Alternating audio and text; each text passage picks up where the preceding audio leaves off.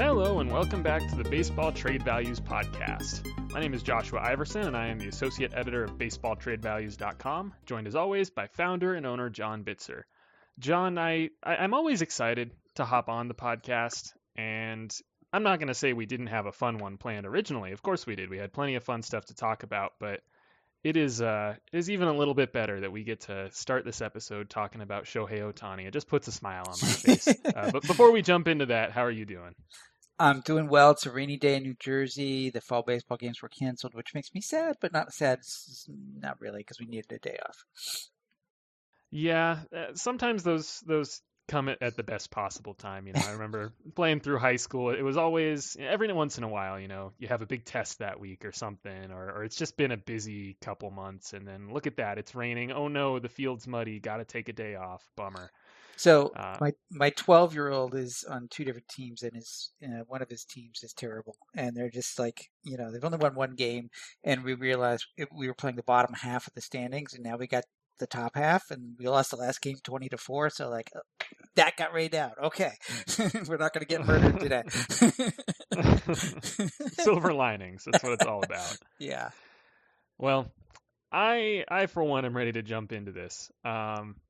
This news just broke kind of out of nowhere today that the Angels have come to an agreement with Shohei Ohtani, just a one-year agreement, just $30 million for 2023, his final year of arbitration.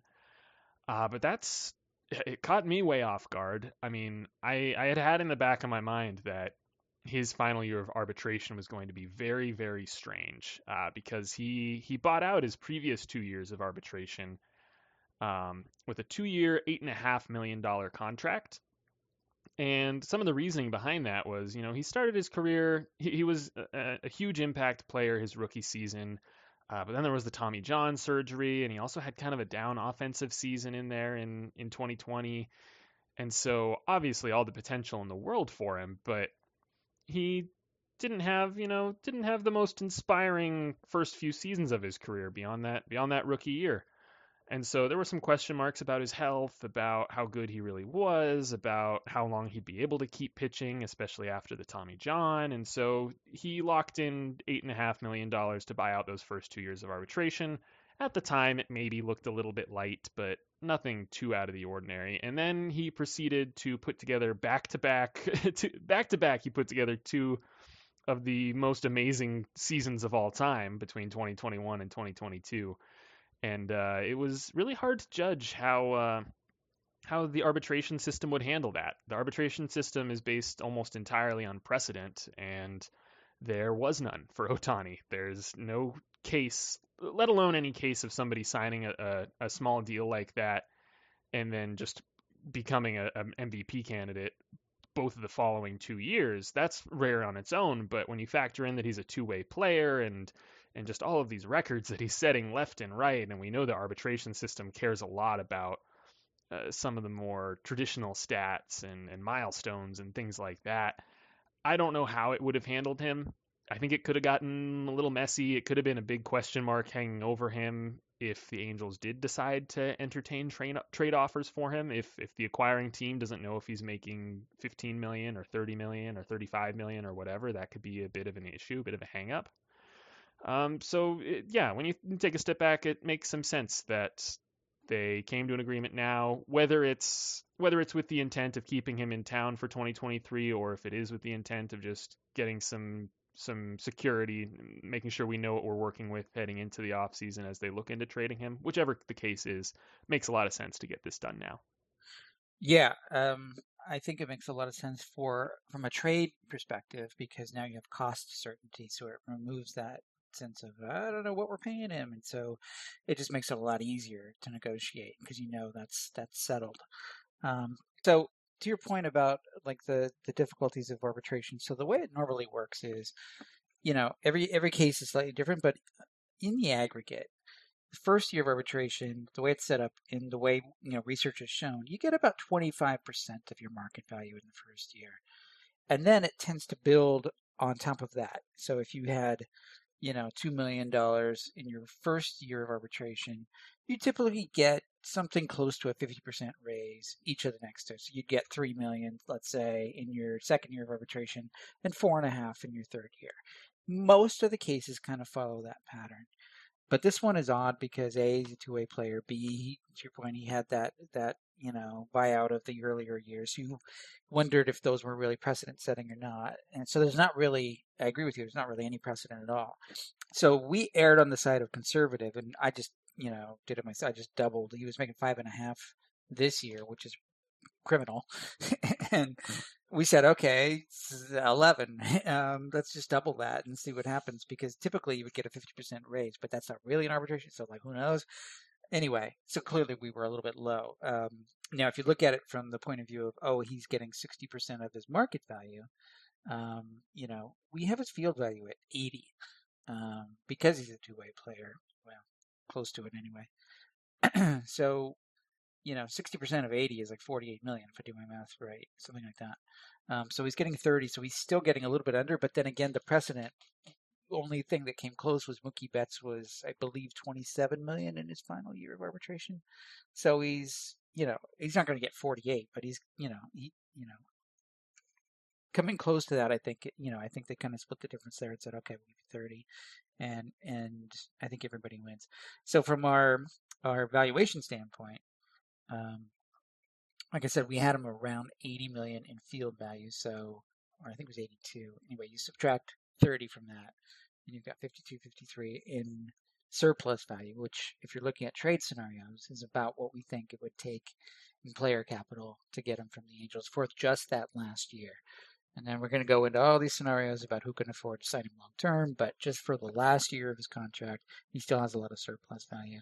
Thanks to Kyle Body, by the way, for retweeting our tweet today about that. And I think he was as just kind of saying, wow, that's amazing, because, he is a two-way player, and that's how valuable he would be on paper. You're getting 30 million, you're paying him 30 million, and you still got 50-ish million in surplus. That's a heck of a player. He's right.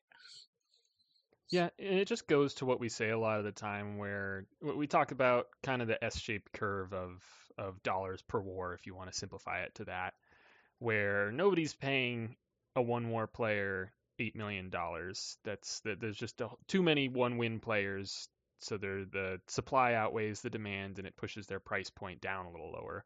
On the other end of it, when Mike Trout signed his big deal, he was a perennial 9-10 win player, and they weren't paying him $80 million a year. There's kind of a cap on this, on realistically how much a team can allocate to even the best of players. So truly, even if you were to go out and say, I'm signing a 1-year deal, I don't think we quite get near that.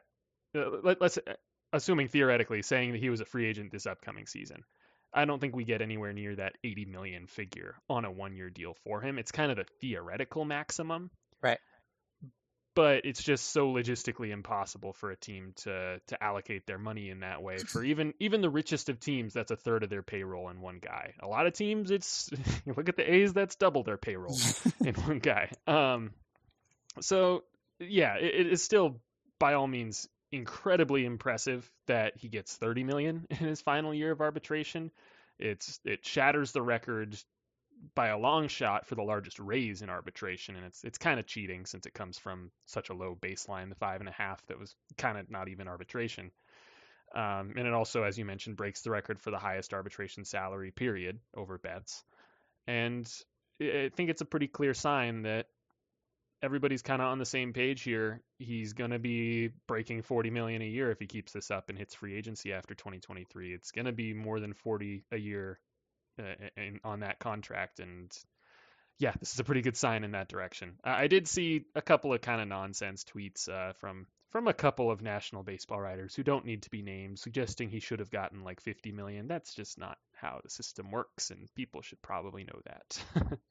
Yeah, I mean, all bets are off when it comes to free agency, but I do think the S curve will play a role in that one as well. I could see him getting 50 because he's a two-way player, but he's probably not going to get 60, for example. But they can see that maybe stretching that 50 out for 10-ish years or so, which would make him a $500 million player. But the other thing I thought that was curious was that Perry Minasian, the GM of the Angels, told reporters that he's not going to have a press conference about it. So he's staying quiet, and I'm curious why that is. I don't want to speculate, but we know that the Angels have announced that they're looking for someone to buy them. So that puts Perry's job probably in doubt. We haven't heard much about the sale, so we don't know to what degree, this signing, impacts that. But if we take Artie Moreno at his word and say, yeah, he is trying to sell the team, it is curious, the timing. If you're buying the team, you at least want to know what you're paying your players, right? So that's probably another reason to lock him in. But everybody else is being quiet because who knows if they'll be around next year, I'm guessing. So I don't know what's going on with that, but I found it very curious. To clarify on the $50 million thing, the writers were suggesting that he should have gotten that next year in his final year of arbitration, and so that was never going to happen. Yeah, right.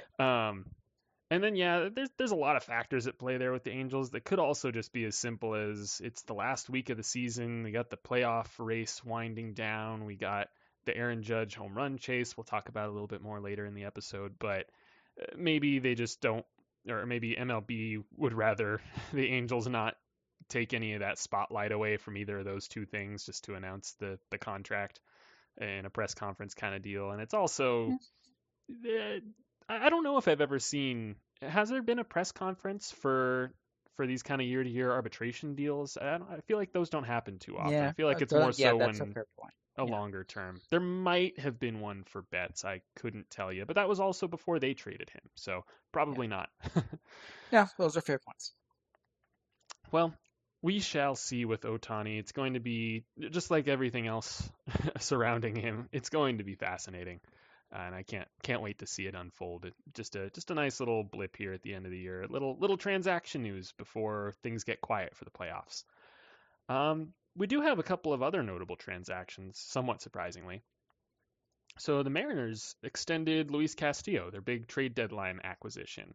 It's a 5-year, $108 million extension. It has a vesting option for the 2028 season that could bring it up to $133 million over those 6 years. So it's the average annual value there is it's a little bit over 20 million, 20, 21, 22 million, something in that range. For Luis Castillo, which is a little bit puzzling. It seems a little bit low for him since he's so good and he had a couple of rough seasons scattered in there, but it seems like he's kind of locked in as this is who he is now. Maybe he's not a top 5, top 10, like capital A ace kind of guy, but he's at the very worst a very good number 2 pitcher. And that's part of why the Mariners were willing to give up so much talent for him at the deadline. Effectively, as John tweeted out from the Baseball Trade Values account, this extension didn't really change his surplus value too much. It just went down a tiny bit.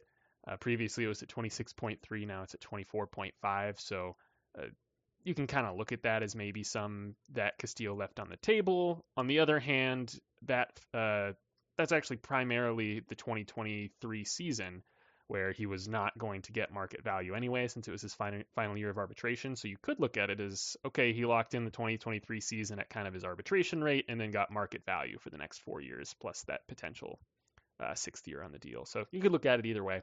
Yeah, that's exactly the way I sort of looked at it as well. Mm-hmm. And keep in mind, he's had some injury issues a little bit, but I thought it was interesting that, there were some caveats in the deal, like if he has shoulder surgery, I think, or something like that, then that changes the value of the option. Some protective measure on the back end to protect the Mariners, just in case he does start to fall apart from a health perspective. And, one wonders if, seeing the medicals beforehand, that might have affected the ultimate numbers as well. But nonetheless, it does come up as a pretty fair deal, to your point, when you just sort of say, okay, that's that arbitration year that he would have had in 23, and years after, it's basically a wash from where it was. So, he's not getting any more or less than what he would have made. So from that perspective, I think it's fine. I do think the ultimate point here, though, is that it locks him in for the Mariners 4 or 5 more years or so, and in their window, which is what they wanted.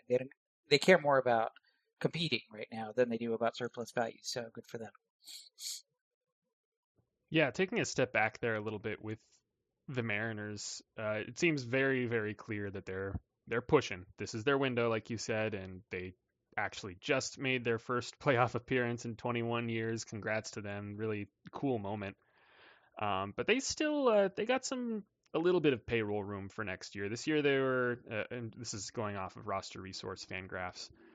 This year they totaled 142 million ish by the luxury tax, and for 2023 they're estimated at 126. Granted, that's losing Adam Frazier, Mitch Haniger, and Kirk Casale, as well as Matthew Boyd and Carlos Santana. None of those are huge names. They'll probably look into bringing Haniger back. But what I'm getting to here is I think they're pushing right now, and they've locked up Julio. They just locked up Castillo. They have Robbie Ray around for a while. Earlier in the season, they locked up J.P. Crawford. They've got a really solid core in place here, and I think you're going to look at them being pretty aggressive in the offseason to add some offense because that's pretty clearly the spot that they're lacking the most. They got a really impressive young rotation. They could just use another solid bat or two somewhere, and yeah, I'm not getting ahead of myself here. I'm mostly excited to watch this playoff run from them because they're such a fun team, so easy to root for. The underdogs, they broke the streak, the drought, et cetera, et cetera. But I'm also very intrigued to see what they do this offseason because there's a lot of spaces on that lineup that they could improve in a lot of Yeah, like creative different ways. yeah, I could see them in the mix for an Otani trade, for example, because they have the money to pay his salary and some prospects left over to dangle. So, and they have a history of wooing Japanese players, so that might make some sense. But yeah, they're definitely going to be busy. Jerry Dipoto will definitely be busy with the free agent market, and he always loves to make trades. So it is going to be fascinating. Absolutely.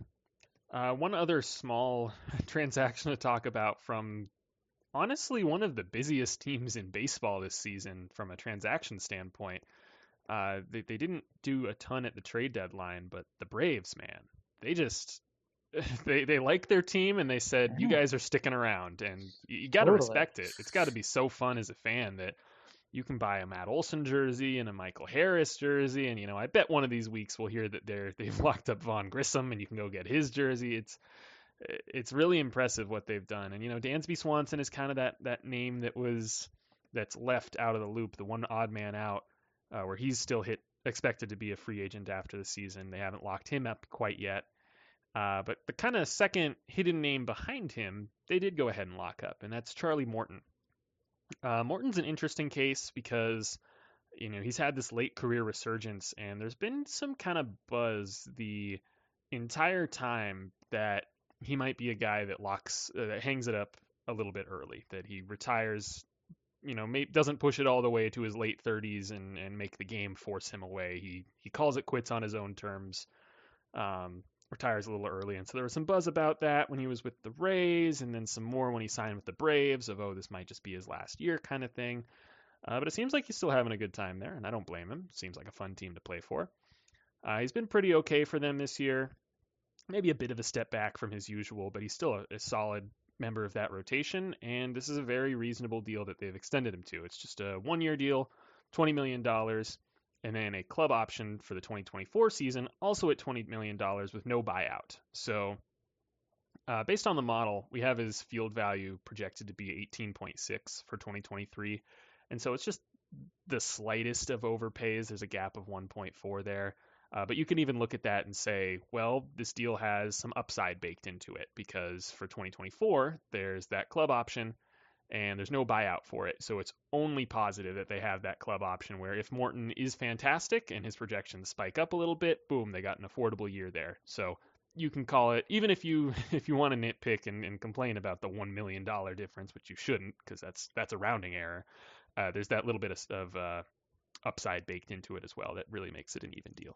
Yeah, so one of the patterns I'm starting to see is, you know, Charlie Morton's 38. He'll be 39 next year. And when you normally look at her aging curves, you don't see a lot of 39-year-old starters anymore. But more recently, we have. We've seen Justin Verlander's getting up there. Adam Wainwright's been really good, and he's over 40. Scherzer's getting up there, and he's making $43 million a year. And what that is starting to suggest is that guys are taking care of themselves a little bit better, and they're, maybe the aging curves need to be adjusted. I was thinking about that as I was looking at this deal, like, okay, well, normally we would knock off a lot more for the injury risk and sort of performance, decline. But the Braves are telling us, no, we trust Charlie Morton to stay in shape, basically, and we're going to get pretty close to what we got from him this year. And I think that's an interesting trend to watch as we go. But yeah, it felt like just a teeny bit of overpay, but they can do that. Once in a while, they will overpay a little bit. They overpaid for Raisel Iglesias in the trade at the trade deadline, but they're trying to win another World Series, so they like their guys. So it's a rounding error for them. But it's interesting to watch these sort of older pitchers get deals like this. There's absolutely an economics term for this that I'm blanking on because it's been how many years now? 6, 7 since I've taken an economics class. Hmm. But it's kind of they self-select, right? Yeah, well, it's a Because survivor bias, right? yeah, Yeah, it seems like there's kind of this invisible wall at age 35, 36, 37 where yeah, the aging curve does apply to most guys where you're not going to be the same pitcher you were when you were 29 once you make it up to 34, 35, 36, and then you're going to continue to decline, and then maybe by 37 you're pushed into the bullpen or you're bouncing around on a minor league deal and then you're out of the league. David But it Price is a good example. He's in his yeah. late 30s, and he's pretty much done. He got pushed Mhm. to the bullpen, and that's nothing like the old David Price. Yeah, or Felix Hernandez was on the younger Yeah, end of that because he started yeah, so much earlier and used so many bullets as like a 20-year-old.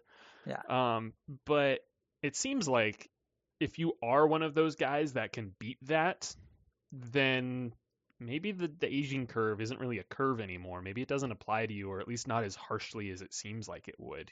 If you can be an effective starter at 37, 38, maybe there's something to it where you're not going to have quite as much. It's something about your body type or your delivery or something, or just your pitchability, makeup, learning how to pitch, yeah, that kind of thing, yeah, where you can fight father time and you can push into your 40s without as aggressive of a decline as expected. And it like you mentioned, could be survivorship bias kind of a thing where yeah, right now we have Scherzer and Verlander being incredibly effective, but maybe next year one of them falls off a cliff and kind of throws this whole thing out the window. But that it seems like the sample size is so small, it would be hard to really perform any kind of study on this. But it seems like it could be a very real thing. yeah. I mean, don't get me wrong. There is definitely decline as you get older. Father time is undefeated, and that goes across all sports when you get older. Um, I can attest to that as well. I've gotten older and slower. But Yeah, but there's also something you said for keeping your body in shape, and I think what you're getting at is some guys, um, have found a way to pitch so that it doesn't stress their body as much as other guys. It seems, and maybe Charlie Morton's one of these, where he can do it easily. It seems like Adam Wainwright has figured that out as well. But there's still some decline in there, but it's not as much as it would be for some of their peers. But it's hard to know from a model standpoint who's who. Is but the Braves obviously can tell the difference because they committed $20 million to it. So they're saying, yeah, no, Charlie Morton, he'll stay in shape. So we got to trust them on that. So hopefully they know what they're doing. Yeah, and they've done such a good job lately that it's hard Yeah. not to trust them. Yeah. Okay, that's it for the actual MLB player transactions. But we have a little bit more front office activity. One of these is an update on a team we've talked a lot about already, but the Tigers officially hired Scott Harris from the Giants as their president of baseball operations. I don't have anything specific on Scott Harris. I know he's been pretty highly regarded for a while, and it is, we talked about in the last episode that Tigers' job might be ripe for one of these guys that's kind of blocked by one of the superstar baseball Mm. ops VPs or GMs or whatever their title is. And they're not going to be promoted over that guy, and so they can come run the show in Detroit instead. And that seems like exactly what's happening here. Scott Harris was blocked by Farhan Zaidi, and maybe Farhan Zaidi hasn't quite earned the reputation of a Billy Bean or a Dave Dombrowski or anyone quite at that level, but he's pretty comfortably in the next tier below that. The Giants, as an organization, he's pretty clearly their guy and not going anywhere for a while. They've trusted him with building this team, and I guess you could call it a rebuild, but controlling this team, and he's done some things to earn that trust, and he continues to make smart moves every year, it seems like. But Harris was never going to pass him in that role, so now he gets to go run the Tigers instead, and he'll have his work cut out for him, as we discussed in the past with this kind of rut that they're in of their top prospects have made it to the bigs, but they haven't performed, and they don't really have much around those guys at the big league level, but they also don't have the strongest farm behind them. And so it's a lot of question marks in Detroit.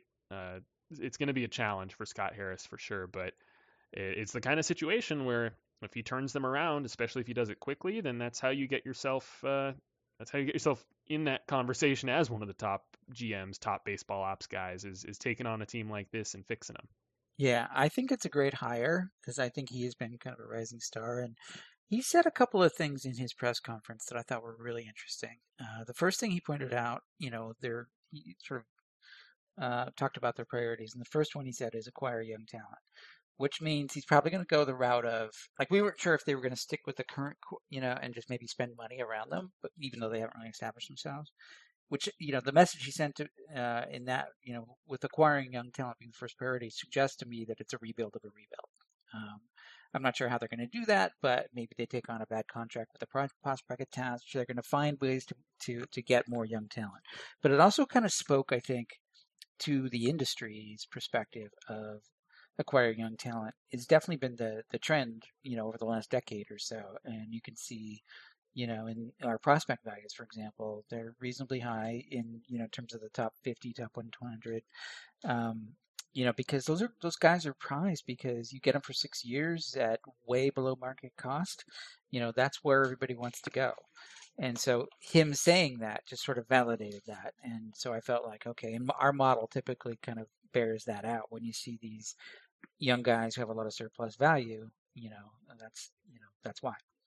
The other thing he said was, towards the end, he said, dominate the strike zone, both, from a hitting perspective and a pitching perspective, because everything flows from there. And I don't want to get too off track here, but I kept thinking about that. Okay, well, obviously, if you're a hitter, swing at good pitches, don't swing at bad ones. But a lot of hitters can't do that. But the best ones, that's what they do. Look at Juan Soto and his walk rate, for example. He'll take a walk, no problem.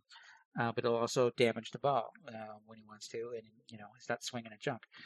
Pitchers who can control the strike zone, it sets the defense in a way that they're more effective. And his point was that there's this whole domino effect that happens when you control the strike zone. All good things happen from there. So that you win more games. The defense falls into line. Everything works, and I thought that was a great way of looking at it. Yeah, those are really good points, and I'm really interested to see the direction he takes things here. Like I said, I don't know what I would do here. There isn't a clear path forward for them. You mentioned kind of rebuilding the rebuild. Well, where do you even start with that? We mentioned in the past that they just don't have many tradable pieces at the big league level right now that would really help them restock. And so are they just going to be kind of treading water? I could see them taking a bit of a Giants approach. I mean, I started to say that sentence before remembering that Scott Harris just came from the Giants, but exactly, it could be a Giants approach. Yeah, now that I think about it, it's pretty analogous. I mean, the Giants, when Farhan kind of took over, they didn't necessarily have a Torkelson and a Green trying to figure it out at the big league level, and that kind of complicates things for the Tigers because it's harder to do a full rebuild if you've got these two guys they should be big league ready and starting to perform in the next year or two, and it's kind of like your clock has already started. But it was a similar situation in San Francisco where they had a lot of these veterans who weren't necessarily all performing, but they were all kind of locked up to some significant money, and it seemed like they were a little bit behind the times with how they operated their team in terms of in terms of the bullpen, in terms of pitching in general, what they prioritized, as well as like matchups. They weren't quite as with the times on some of that stuff. And that's how the Tigers feel as well. And so maybe it makes all the sense in the world that Scott Harris is the guy that comes over and he's going to be, maybe it's not a full rebuild because there isn't really much for them to rebuild with. Nobody's trading for Javier Baez right now or Eduardo Rodriguez, and it seems a little premature to be trading a Casey Mize or a Matt Manning when they're both hurt, or Tariq Skubal also hurt. Yeah.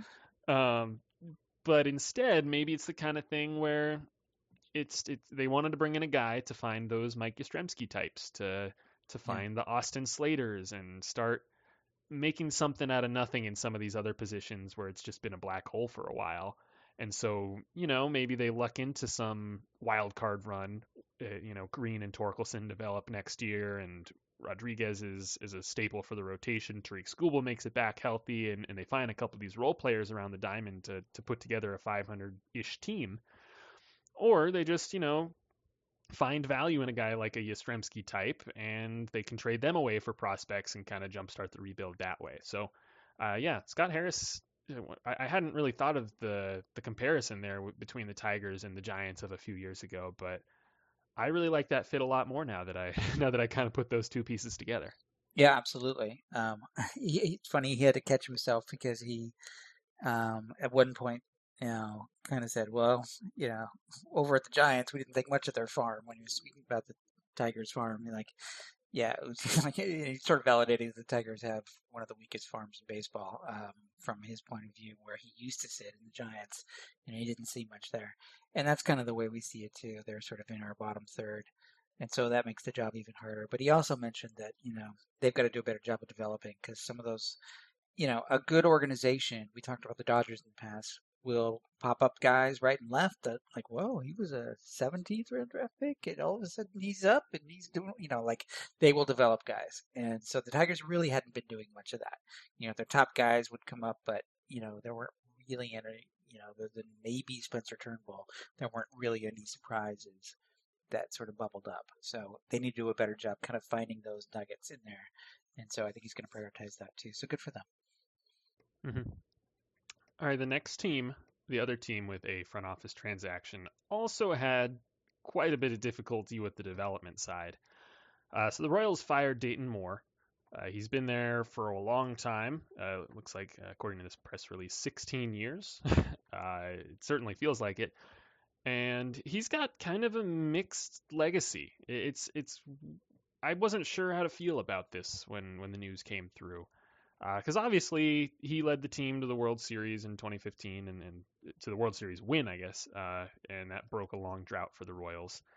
And the way he got there was this fun, interesting, I don't want to call it anti-analytics in any way, but it was kind of harkening back to more traditional baseball, the contact and speed, and they really were one of the teams that revolutionized the kind of super bullpen and reprioritized relievers and the three-headed monster they had back there with Wade Davis, Greg Holland, and Kelvin Herrera. Um, and so you can look at that and say that he did a great job to put that team together. And then after that, he tried way too hard to hold that team together after its time had passed. And it seemed like the Royals just never committed to the rebuild in any kind of way. They always thought they were better than they actually were, and then the rest of the baseball world expected them to be. They traded for Andrew Benintendi for some reason. His moves after the World Series were just weird. And I think there's another timeline in which either he makes different decisions or someone else is in charge, and the Royals are competitive right now, and they've been competitive for a couple years because they since the window was closing and it closed, and they sold off some of those pieces, traded away Moustakas and Hosmer and Kane and Escobar before their value dipped to zero, and now they rebuilt the farm and they developed their players, and now they're another contending team again. There's another timeline where that happens, but that's just not where we are right now. And especially looking at what they do have and what they have had on the prospect side in recent years, they really accumulated an awesome group of pitching prospects, and almost all of them to this point have flamed out entirely. Brady Singer has been fantastic this year, and he's not getting enough attention. But other than him, Chris Bubich was a big name, and he hasn't done anything. Daniel Lynch, oh my goodness, Jackson Cower. yes, Cower. There was another a big early round pick of theirs that I'm blanking on right now. Asa Lacey that is Yeah, sort of Lacey. stalled out. Yeah. Yeah, I think Carlos Hernandez is another name. They just Mm. had a whole stock of pitching prospects, and it was easy to get excited about them, especially with Bobby Witt kind of behind them and some other offensive names, and just none of them have panned out at the big league level. And so I can see it being time for more to leave. And JJ Piccolo, who's been there for a while as well and was previously the general manager, he was promoted to replace Dayton Moore. And I think a lot of what he said right out the gate was very encouraging for the Royals and for their fans. He was talking a lot about how we got to get with the times. We kind of fell behind. We need to be more analytical in our approach here. We need to improve our development. He said all the right things, everything you're looking for. Granted, it's one thing to say them, it's another thing to actually execute. But there's so much talent in that organization, and it's been a weird season for Bobby Witt Jr. He has been graded pretty horribly off or defensively, and the bat's been okay, flashy. You know, it hasn't been horrible, hasn't been great for Bobby Witt Jr. But you can see that there's superstar potential there, and there's so much potential on the pitching side still. And there's Vinny Pasquantino is excellent, and Nick Prado's on the way, and there's some other names there. There's reason Melendez. for yeah, Melendez. I can't believe I forgot him. But there's reason for optimism here if Piccolo can really revamp the development side of things and reprioritize analytics within that organization. They've got the talent there. They just need to kind of put it together. I definitely they are in a better spot right now, I'd say, than the Tigers for sure. Yeah, I mean they've obviously brought up a lot of those young guys just to see what they had. A couple of things though. It's been clear for a while now that Dayton Moore, one of his sort of blind spots is he tended to be loyal to a fault. Like he likes his guys, he likes his Kansas City guys, and a little too much. He didn't trade Whit Merrifield when he should have a couple of years ago, and gave Hunter Dozier a contract that he should not have. I think he sometimes has blinders on. I think that was a big reason why he got fired because he was thinking more with his heart, perhaps. Now he's a great guy. Don't get me wrong; he does wonderful things for charity and all that. He's a really big-hearted guy, but sometimes that can get in the way of making good, smart decisions with your head. And I think that could be the case there as well. But one other interesting point is that JJ Piccolo has pretty much followed Dayton Moore around in his career. They were together, I think, back in college days, and then with the Braves. And Piccolo's been kind of his main lieutenant, right hand guy for a while. So it makes you wonder whether things will change that much with him in charge because he's been doing things Dayton's way. But on the other hand, maybe he is fresh enough to say, okay, now we're going to do things differently. You would want to see a little bit more of a sense of fresh thinking, and I'm not sure, how much you'll get from just promoting the guy who was the number 2 under Moore all those years. So, but we'll see. Maybe I'm wrong. I hope I'm wrong for Kansas City's sake. But anyway, Dayton Moore, great guy. It was though, he's kind of old school and probably, time to leave. So, and same could be said of Vila in Detroit. So the old school guys are gradually getting replaced by the younger, more analytical guys, and this is just yet another example of it. Yeah, definitely. I think it would be odd to me if either A, the Royals fired Dayton Moore just to replace him with a guy they knew was going to act in the same way, or B, for JJ Piccolo to see that Dayton Moore was just fired and then go, all right, I'm just going to go do the same things. That'll be great for my job security. So there's going to be at least there's going to be some, I think, noticeable change, but it is a good point that who knows, is this just more of bringing them back to closer to the middle of the pack in terms of analytics and modern era thinking in an operation, or are they actually going to be cutting edge now all of a sudden? I don't think I would go that far. I think it's going to be more of a push toward the middle of the pack there. Yeah, it's like, okay, we'll get the younger guy who's more analytical, but he's a Kansas City guy, and he's so we're splitting the difference. We still feel comfortable with kind of a foot in both camps. So okay. All right. One other quick thing I wanted to hit on. So Baseball Savant last week released new stats, and this is one of the I love this part of the Statcast era is just every now and then you'll just be going about your business and ooh, new little stat just dropped. And sometimes it's just kind of this is just for fun, or sometimes it is pretty meaningful. And I think we're very slowly heading toward getting some sort of Statcast war, which will be I can't wait. That'll be really cool. Oh my God, Uh, yeah. but this newest one is really interesting to me. It's about arm strength. Uh, I'm gonna link to the article from Mike Petriello here from MLB.com. It's not specifically average arm strength. It's kind of the average of their high effort throws, and so it's different by position. You know, if we just took the average 10% of throws from first baseman, we're still getting a lot of just lobs back to the pitcher or something like that. And so we're not actually testing that player's arm strength. So Petriello goes into a lot more depth on exactly what's being tracked here. But we have max effort throws, and then they're kind of their the max effort throw velocity as well as their kind of average max effort throw velocity, if that makes sense. And so there's a ton to unpack here. I don't want to get too deep into it because this is kind of out of our scope. But the part I do want to talk about is he goes into depth here on infielders and how players throw differently at different positions because obviously you're going to have to throw a lot harder to get the ball from shortstop to first base or third base to first base than from second base to first base. And a lot of those second base throws are close range. You're not trying to take your first baseman's head off. um, and so there's some notable differences there when players play multiple positions in their arm strength. But one player in particular that he talks about is Trevor Story, where he had some throwing issues in his last couple years with the Rockies.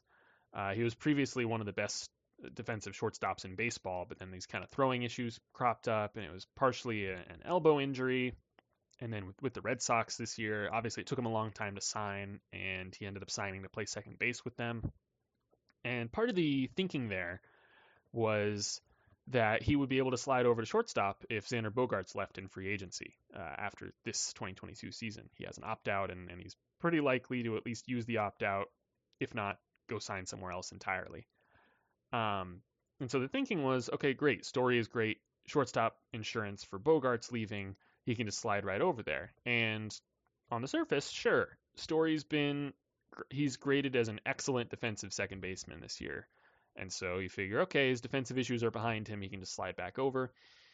But Petriello went in depth on it here, and his throws have not been impressive by any means.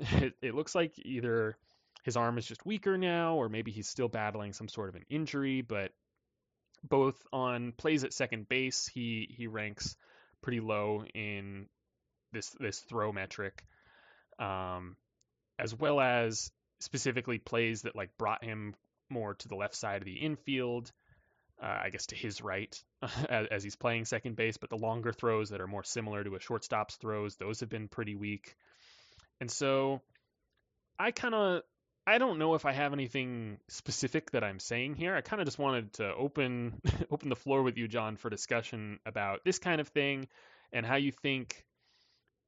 would you handle Trevor Story, especially considering the shift limitations and how you think this kind of all interacts with the second base adjustment that we've talked about a lot on this podcast and what the future of that might be. I think the answer to a lot of that stuff is I don't know. We'll have to wait and see. But I'd be curious to hear what you're thinking right now. Yeah, well, it's interesting about Story. That's very illuminating because he was always viewed as one of the more athletic shortstops in the game, which includes arm strength. And it hadn't been a problem for him before, but to your point, maybe he is injured or something happened to affect that in his particular case. So a guy I would have thought that, could have slid over to shortstop, and, that's showing you maybe he couldn't. Maybe the Red Sox already knew that, which is why they plugged him in at second. So that's the first point. Okay, maybe he's getting older. Maybe he's lost, a little bit of strength there. But look, traditionally second base is the place you put for the guy who has less arm strength. And that became even more of a thing with the shift because, first of all, they didn't have to range as far. And second of all, they could sneak over a little bit closer to the first base. It's like not much of a throw. You could put Mike Moustakas there or whoever, Nolan Gorman, guys who are obviously not, Willie Randolph kind of second baseman. So we'll see with the shift, how that goes back. Do you need a little bit more arm strength because you're going to have to cover more ground and make throws occasionally, like a Colton Longwood from behind second base, maybe. And so maybe that'll put a little bit more of a give them a little bit more value. It is obviously too early to tell. I've seen some estimates that say, yeah, the defensive value of a second baseman will increase a little bit because they're going to have to cover more ground. That's just going to happen. But we don't know for sure yet. What we still do know is that light-hitting infielders are generally not valued by the market. So, however it works out, they still get a hit. So the hitter, the more offensive second base types and infield types in general will always be more valued than the, Golden Glove types that can't hit. So that is still kind of ground zero for me. I have a question for you, John. Is Trevor Story a light-hitting infielder now? He was a little disappointing, wasn't he? Yeah, so I have his numbers pulled up right here. Yeah. In 2020, obviously short, weird season, whatever. 117 WRC plus. Okay. Yeah. Yeah. Good. I wouldn't call that light, especially as a shortstop. Like that's really good. 2021, we mentioned that he was dealing with the injury, and there was the trade rumors and all of that drama. Probably didn't help him out much. But 99 WRC plus. Mm-hmm. And then this year 100. Average. So I don't want to completely write off a guy that when in his peak he went rookie year 122, sophomore year was a slump 82, 2018 128, 2019 122, 2020 117. That looks like a guy who's pretty comfortably 20% above average while playing solid defense up the middle. Mm-hmm. But everything has taken a step back the last 2 years, and so I don't really know what to make of him going forward. It's not something where we necessarily need to make anything of him going forward from our perspective because he's signed to that contract. He's not getting traded, etc. But I don't want to say Trevor Story isn't good anymore, but I don't know if he is. Well, it's what the numbers are telling you. He's an average bat now with with the arm strength kind of hurt. He's below average in the field. So average bat, below average defender. Yeah, kind of tracks with the eye study too lately. So, yeah, and looks like the Red Sox overpaid for him. Yeah. Huh. Well, we currently have him at negative 28 in trade value. I'm pretty sure that I don't actually have it pulled up on the back end, so I can't check, but I don't think we have any sort of positional adjustment factored into that because he has historically been a shortstop, and I think you and I were both, you and I were both kind of historically we've been operating under this assumption that he could easily switch back to short and be at least an average shortstop if he did, and that's the big crux of the second base adjustment, right? Is if he's an average defensive shortstop, we don't really care if he's a league average hitter as well. That's still an above average player overall. That's probably a 3-win player, right? Average defense at short, average bat. That you take that. But if we're talking about above average defense at second base, can't play shortstop at a reasonable level, and has an average bat, that's where you start getting scared. Yeah, exactly. So, for example, Trey Turner, when the Dodgers traded for him, they plugged him in at second because they had Seager at short. But I don't know anyone who thought, Trey Turner is a second baseman now. No, because they plugged him right back into shortstop, and he's excellent there. So, you got to sort of take that with a grain of salt. If they happen to be playing second base, doesn't mean they are a second baseman. Andres Gimenez, I think, can play a great shortstop still as well. They just happen to be playing him at second. So it's a bit of a subjective call, but you also have to look at kind of their history as well to say, are they really just a second baseman? And so we don't apply that to everybody. We do ask ourselves, could they play shortstop? And if so, then we leave that alone. But it's a case by case thing. Yeah, definitely. All right, one last thing to talk about before we get into your article from this past week about former top prospects who have flamed out, it seems. Before we get into that, we mentioned it a little bit earlier. We just want to talk some Aaron Judge. There's not necessarily anything direct and immediate trade related, obviously, and we don't have any of the numbers prepped as far as what the model says he might get in free agency. That'll definitely be an ongoing offseason conversation. But you threw this in as something to talk about, and I agree. We just haven't talked any Aaron Judge this season, and we kind of need to, because wow, what a year he's having. Okay, so being a value nerd, when the Yankees offered him that extension before the season started, I crunched the numbers. I tweeted about it saying it's a little low, but the reason it was low is because they didn't quite compensate him fairly enough for what he was expected to do in 2023. He's making like 20-ish million in arbitration in his final year. They should have paid him 30 or so. The rest of the contract looked fine, perfectly fair. But they were a little light when you sort of look at it that way. And it sounds like judges can't agree. And so we model it out. You think, okay, well, he's a 5-6 WAR player. But then I looked at it, he's like 11. He's got 11 WAR. Look at Fangraph's version of WAR. And not only has he just you think, okay, well, judge is thinking, all right, I'm going to turn down that contract. And I'm going to give you a 6 WAR season. Maybe even 7, but 11. Holy smokes. So now what? I mean, I haven't crunched any numbers yet. I'm just sort of marveling at that. Yeah, I was thinking about this the other day, just, driving around thinking about Aaron Judge, as you do. And I don't know what to make of him and his upcoming contract. He's going to be 31 pretty early on in that deal, next April. So pretty much right after he signs that contract, starts with his new team, he'll have his 31st birthday. And so we're probably not talking about a 10-year deal or anything like that. We're probably talking about him trying to set some sort of record for average annual value, at least for offensive players, because I don't think he's coming anywhere close to the Scherzer number, because he's not going to get that short term of a deal. But I've been thinking about him a lot, and I've been thinking about Chris Davis from the Orioles and how he played that big home run season into a massive contract and fell apart. And I am not saying by any means that Aaron Judge is Chris Davis. He's a Could much say the same more about the other Chris Davis. Yes, exactly. To a lesser degree, obviously, Yeah. but same thing. Yeah, but Judge is a much more complete complete player than either of those Chris Davises. Chris's Davis. Got it. Yeah. And he had the 8.8 win 2017 rookie year, and since then he's pretty consistently a very valuable player. He had a couple years where he was struggling to stay on the field, but played 148 games in 2021. He's played almost every game this season, it looks like. So I don't know how much the injury needs to be a question. You can go back and forth on, oh, well, he's giant, that makes him more of an injury risk as he ages. Okay, sure, I could hear that argument. But just from a pure performance standpoint, no team looks at the 210 WRC plus and the 11.1 Fangraphs WAR.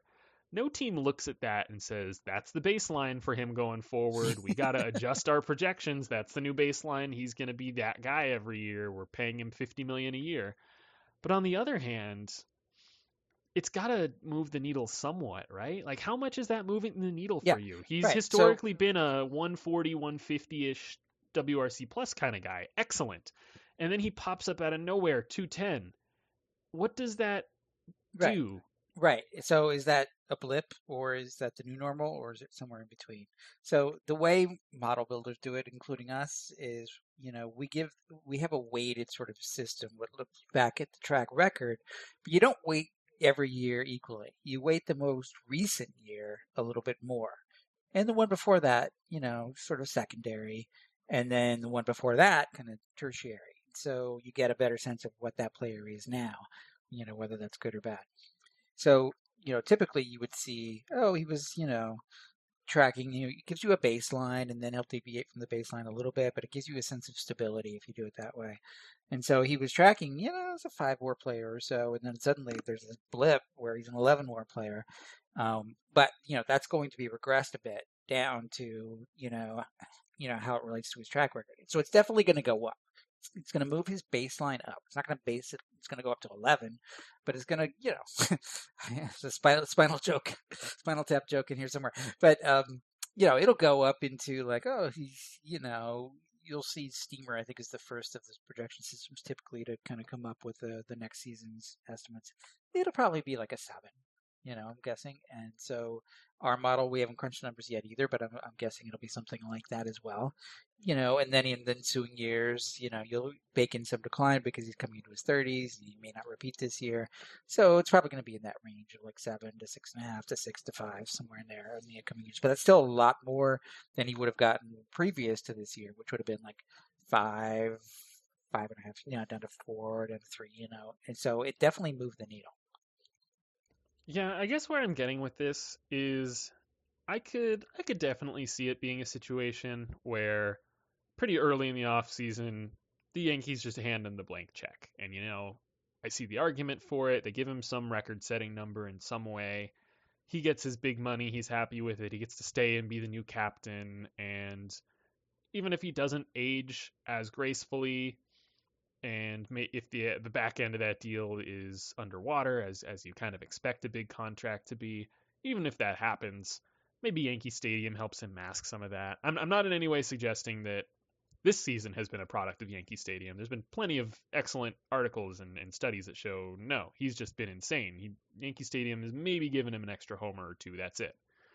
But as he ages and maybe declines a little bit, maybe he can hide there a little bit and he can start just using the short porch a little more and playing right field, a smaller right field defensively. Maybe it keeps him a little healthier or helps his metrics stay a little bit better, makes him easier to hide out there. And he's got such a good arm that maybe that makes up for as he starts to lose range. So I could see that scenario where Yankees give him a big contract, works out just fine. Maybe it'll end up being an overpay by a little bit just because he did have such a massive platform year and was able to negotiate such a larger contract than he was prior to the season. But that nobody really cares because he's a Yankee for life, possible Hall of Famer, and Yankee Stadium helps him hide some of the flaws as he ages. I could also see him sticking on the free agent market until like February or March because just nobody's meeting his price. And I'm shocked to learn that his agent is not Scott Boras. It really feels like it should be. Apparently it's Paige Odell. I don't know who that is, but I don't know which is more likely to me.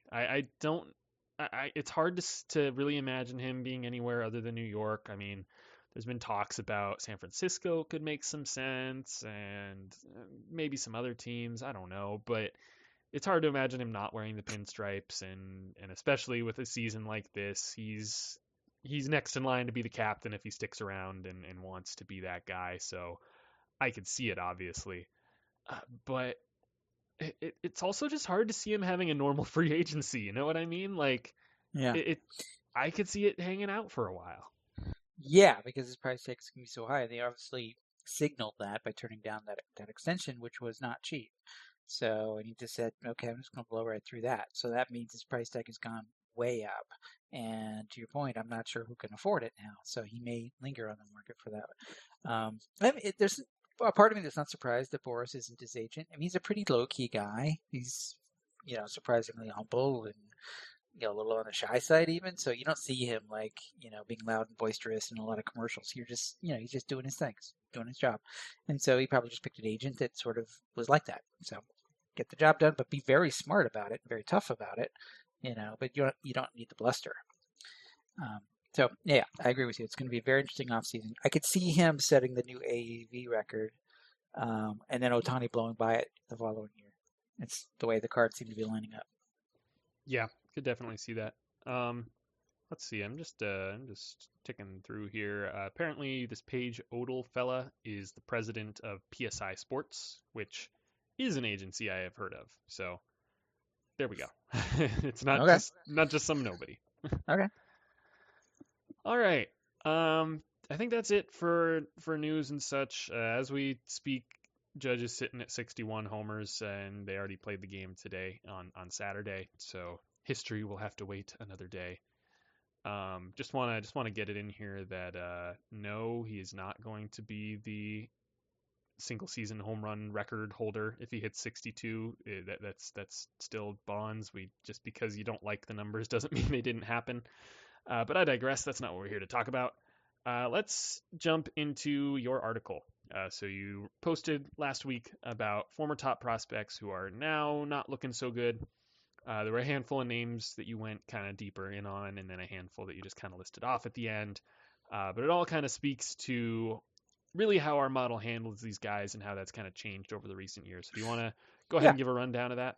Yeah. So we watch what front offices do, which sometimes doesn't match what they say. But what they do is, when they bring up a top prospect, sometimes it's for the cup of coffee, or sometimes they just need him, to fill a hole. But usually, when they're ready to become, to be seen, if they can handle the big show or not, that means that the front office says, "Okay, we see that you're ready." Now, what happens if it turns out that they don't perform well? Well, their stock's going to drop, right? Because until you show you can handle the big leagues, you're you're not quite proven yet. And so this may be a case of a very highly rated prospect in the 50 or 60 range, which means all things considered that future prospect is going to be a star. But what happens if they don't show anything? Well, all right.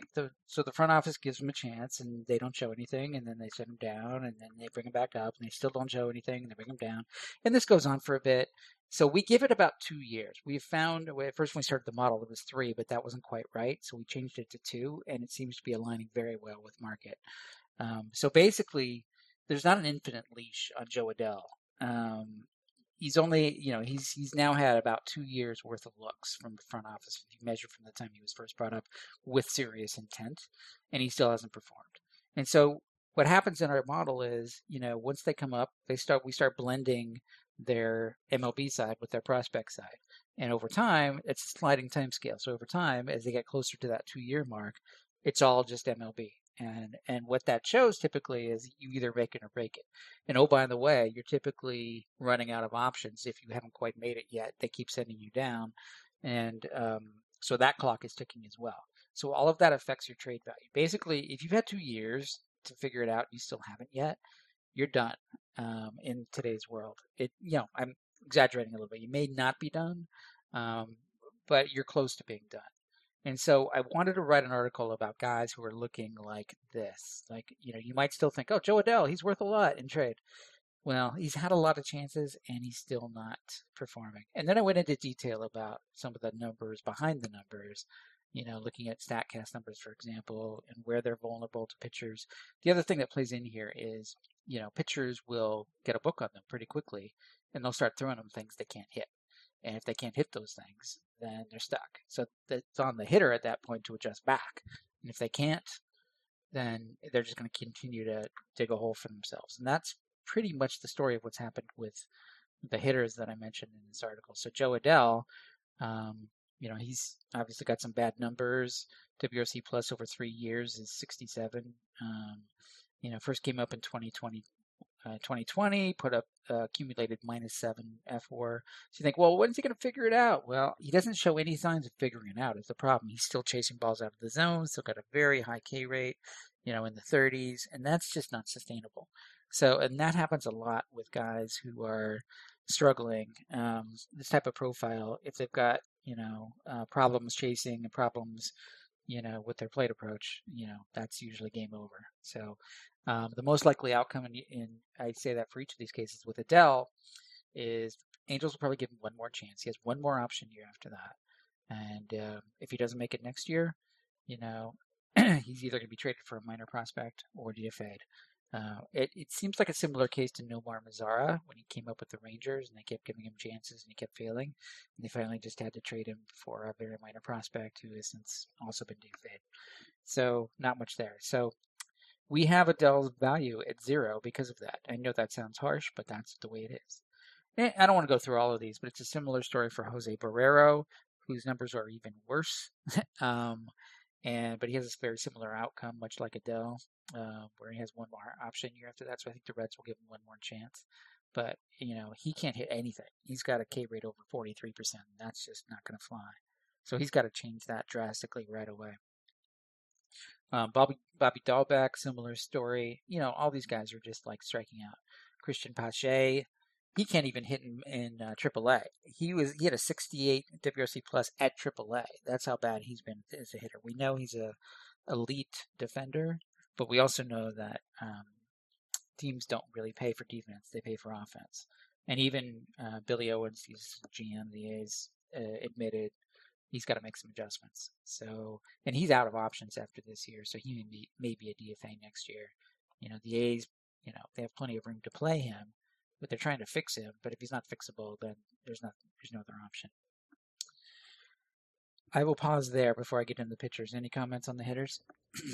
I just wanted to clarify something you said pretty early on in that when you say 2 years, you're not talking about 2 full years of service. We're not talking about right guys that are entering their 3rd year. They've already accumulated all those days of service time. It's we have a faster clock than the service clock and then the prospect clock and things like that, because what we're talking about here is not only how they perform at the big league level, but also how their team handles them, because their team knows them better than anyone else. And so talking about the example that always comes to mind for this is Franklin Barreto with the A's, where he came up and he just got jockeyed around with the A's a lot.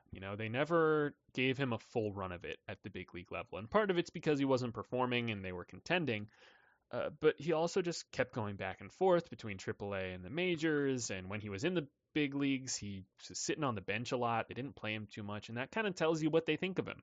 It tells you that they don't think he's an impact major league player. And they don't trust him enough, even over some of their disappointing options that they were playing instead. So that's why it's more of it's 2 calendar years. And you look at some of the guys on this list. Yeah, I don't think Adell has 600 plate appearances in his career. I could be wrong on that. I don't have the numbers in front of me. But just by the way the Angels have treated him, they've had more than enough time to just run him out there every day and see what happens. And they haven't. They've been out of contention for so many days of the last few seasons, and he just really hasn't gotten full stride and hasn't done anything with the time that he has gotten, and that really tells you a lot about him. So yeah, and typically we get comments like, "Oh, they never," like Yankee fans, "Oh, they never gave Andujar a chance." I mean, at some point, it's got to be on the player to prove himself. You can't just blame it on the team to say, "Oh, well, they yanked him up and down, and they never gave him a chance." Matt Olson was yanked up and down. I remember when he was first coming up. I think for over a year, he was on this he was on the plane a lot between AAA and the majors before he figured it out, and then he changed his stance and he was off and running. Josh Donaldson got yanked around when he first came up too. So guys will, it's on them to figure it out, and managers will say this: look, you got to prove yourself. It's a brutal sport. Put up or shut up, right? And these guys are not making the adjustments, and so they're getting sidelined. And so you can't just blame the team for not giving chances, especially a team like the Angels who are losing, who have, no reason not to play him, and he's still not doing it. So at some point you got to put it on the player, and that's what we're saying here. Absolutely. Do you want to go into the pitchers? Yeah, so I'm going to list a couple of pitchers that I get into. The first one is Luis Patino, who you might remember was the centerpiece of the Blake Snell trade from San Diego to Tampa. And he's just been, oh my God, he's a mess. You don't see a lot of pitchers where their walk rate is higher than their strikeout rate, but that is rare, and his is. He's got bad peripherals, and now he's got a shoulder injury. He has not put it together. The only good news is he's still relatively young. He was brought up as a 20-year-old, and San Diego used him out of the bullpen. It seems like he doesn't have the mix of stuff or the maturity or the physical capacity to handle being a starter. So it feels like at this point he may be only a reliever, and given his health issues, a less than durable reliever at that. He has only one option year remaining as well, so Tampa Bay is running out of time to fix him. But they've got a challenge on their hands because he is a mess. I then go into Nate Pearson, who's been on top 100 prospect lists seemingly forever, because he throws hard and he looks like, wow, he's got great stuff. But that was 5 years ago, and he's still hasn't put together a season. The most he's ever done professionally is 62 innings, and that was in 2019. And since then, he's thrown 18 innings, 45 innings. This year, 13 innings. The guy just cannot stay healthy. And so even the Blue Jays have finally admitted he's going to be a reliever only at this point.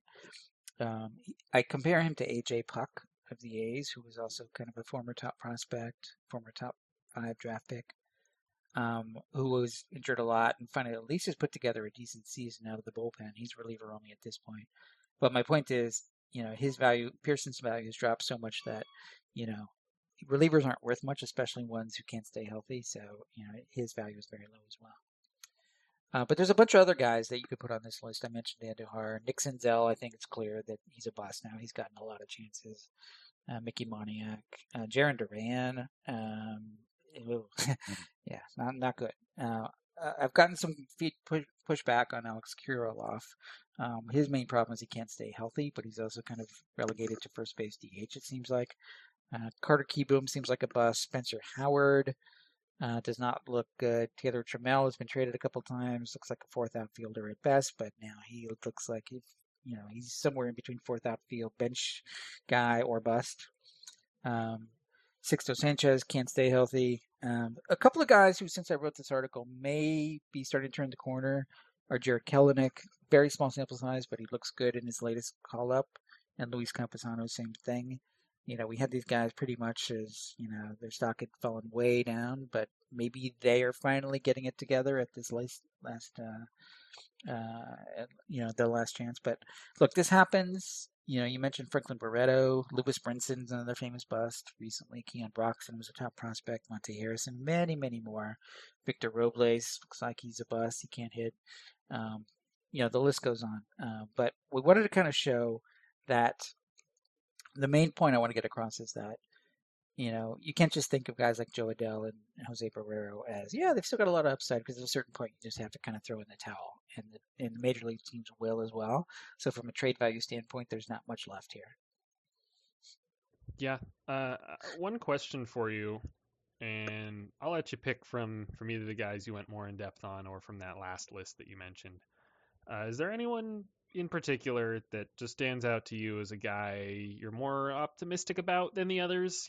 Either in terms of carving out a major league career for themselves or regaining some of that value. I don't think I'm picking any of these guys to regain all of their value, because they're all kind of in not the best spot right now. But yeah. But does anyone stand out to you from your list here, from your article? I think Kirilloff deserves a little bit more of a look, just because he has been injured. Mariners fans are starting to get excited about Kelenic. May have figured it out. I don't know. He had some deeper problems that I'm not so sure about.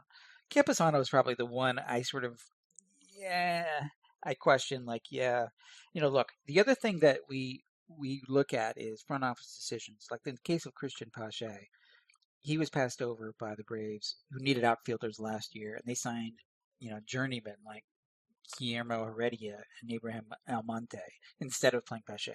And then they traded for not one, not two, not three, but 4 other outfielders at the deadline instead of playing Pache. All of that is a signal that they didn't have any confidence that Pache could hit, and it's proven to be true. And so when you look at the front office decisions, the same thing. I kept looking at Campusano and seeing, okay, the Padres first gave him a look 2 years ago, but then they traded for Austin Nola. They traded for Caratini in the Darvish deal. Then they traded for another journeyman catcher, like Cam Gallagher. The list goes on. They traded for all these other catchers. Alfaro, they were not giving Campusano a chance. And that tells you they didn't have a whole lot of confidence in him. And yes, he was still young, and maybe catchers take a little longer to figure it out. But that was a clear signal that the Padres just, didn't have any confidence in him. I'm hoping he turns around. Maybe he's gotten a little bit of a wake-up call, and maybe now's his time. But that was another clear indication that he wasn't the kind of high upside prospect that people thought he was. Yeah, Campusano is the name I was going to pull out here, because like I said, don't have all of these numbers right in front of me, but aside from Nate Pearson and his injuries keeping him off the field, I think he has the least playing time of anybody you mentioned in this article. Campusano has 85 career plate appearances at the time of recording. And all of his performance in the minor leagues has been fine. Maybe a Hmm.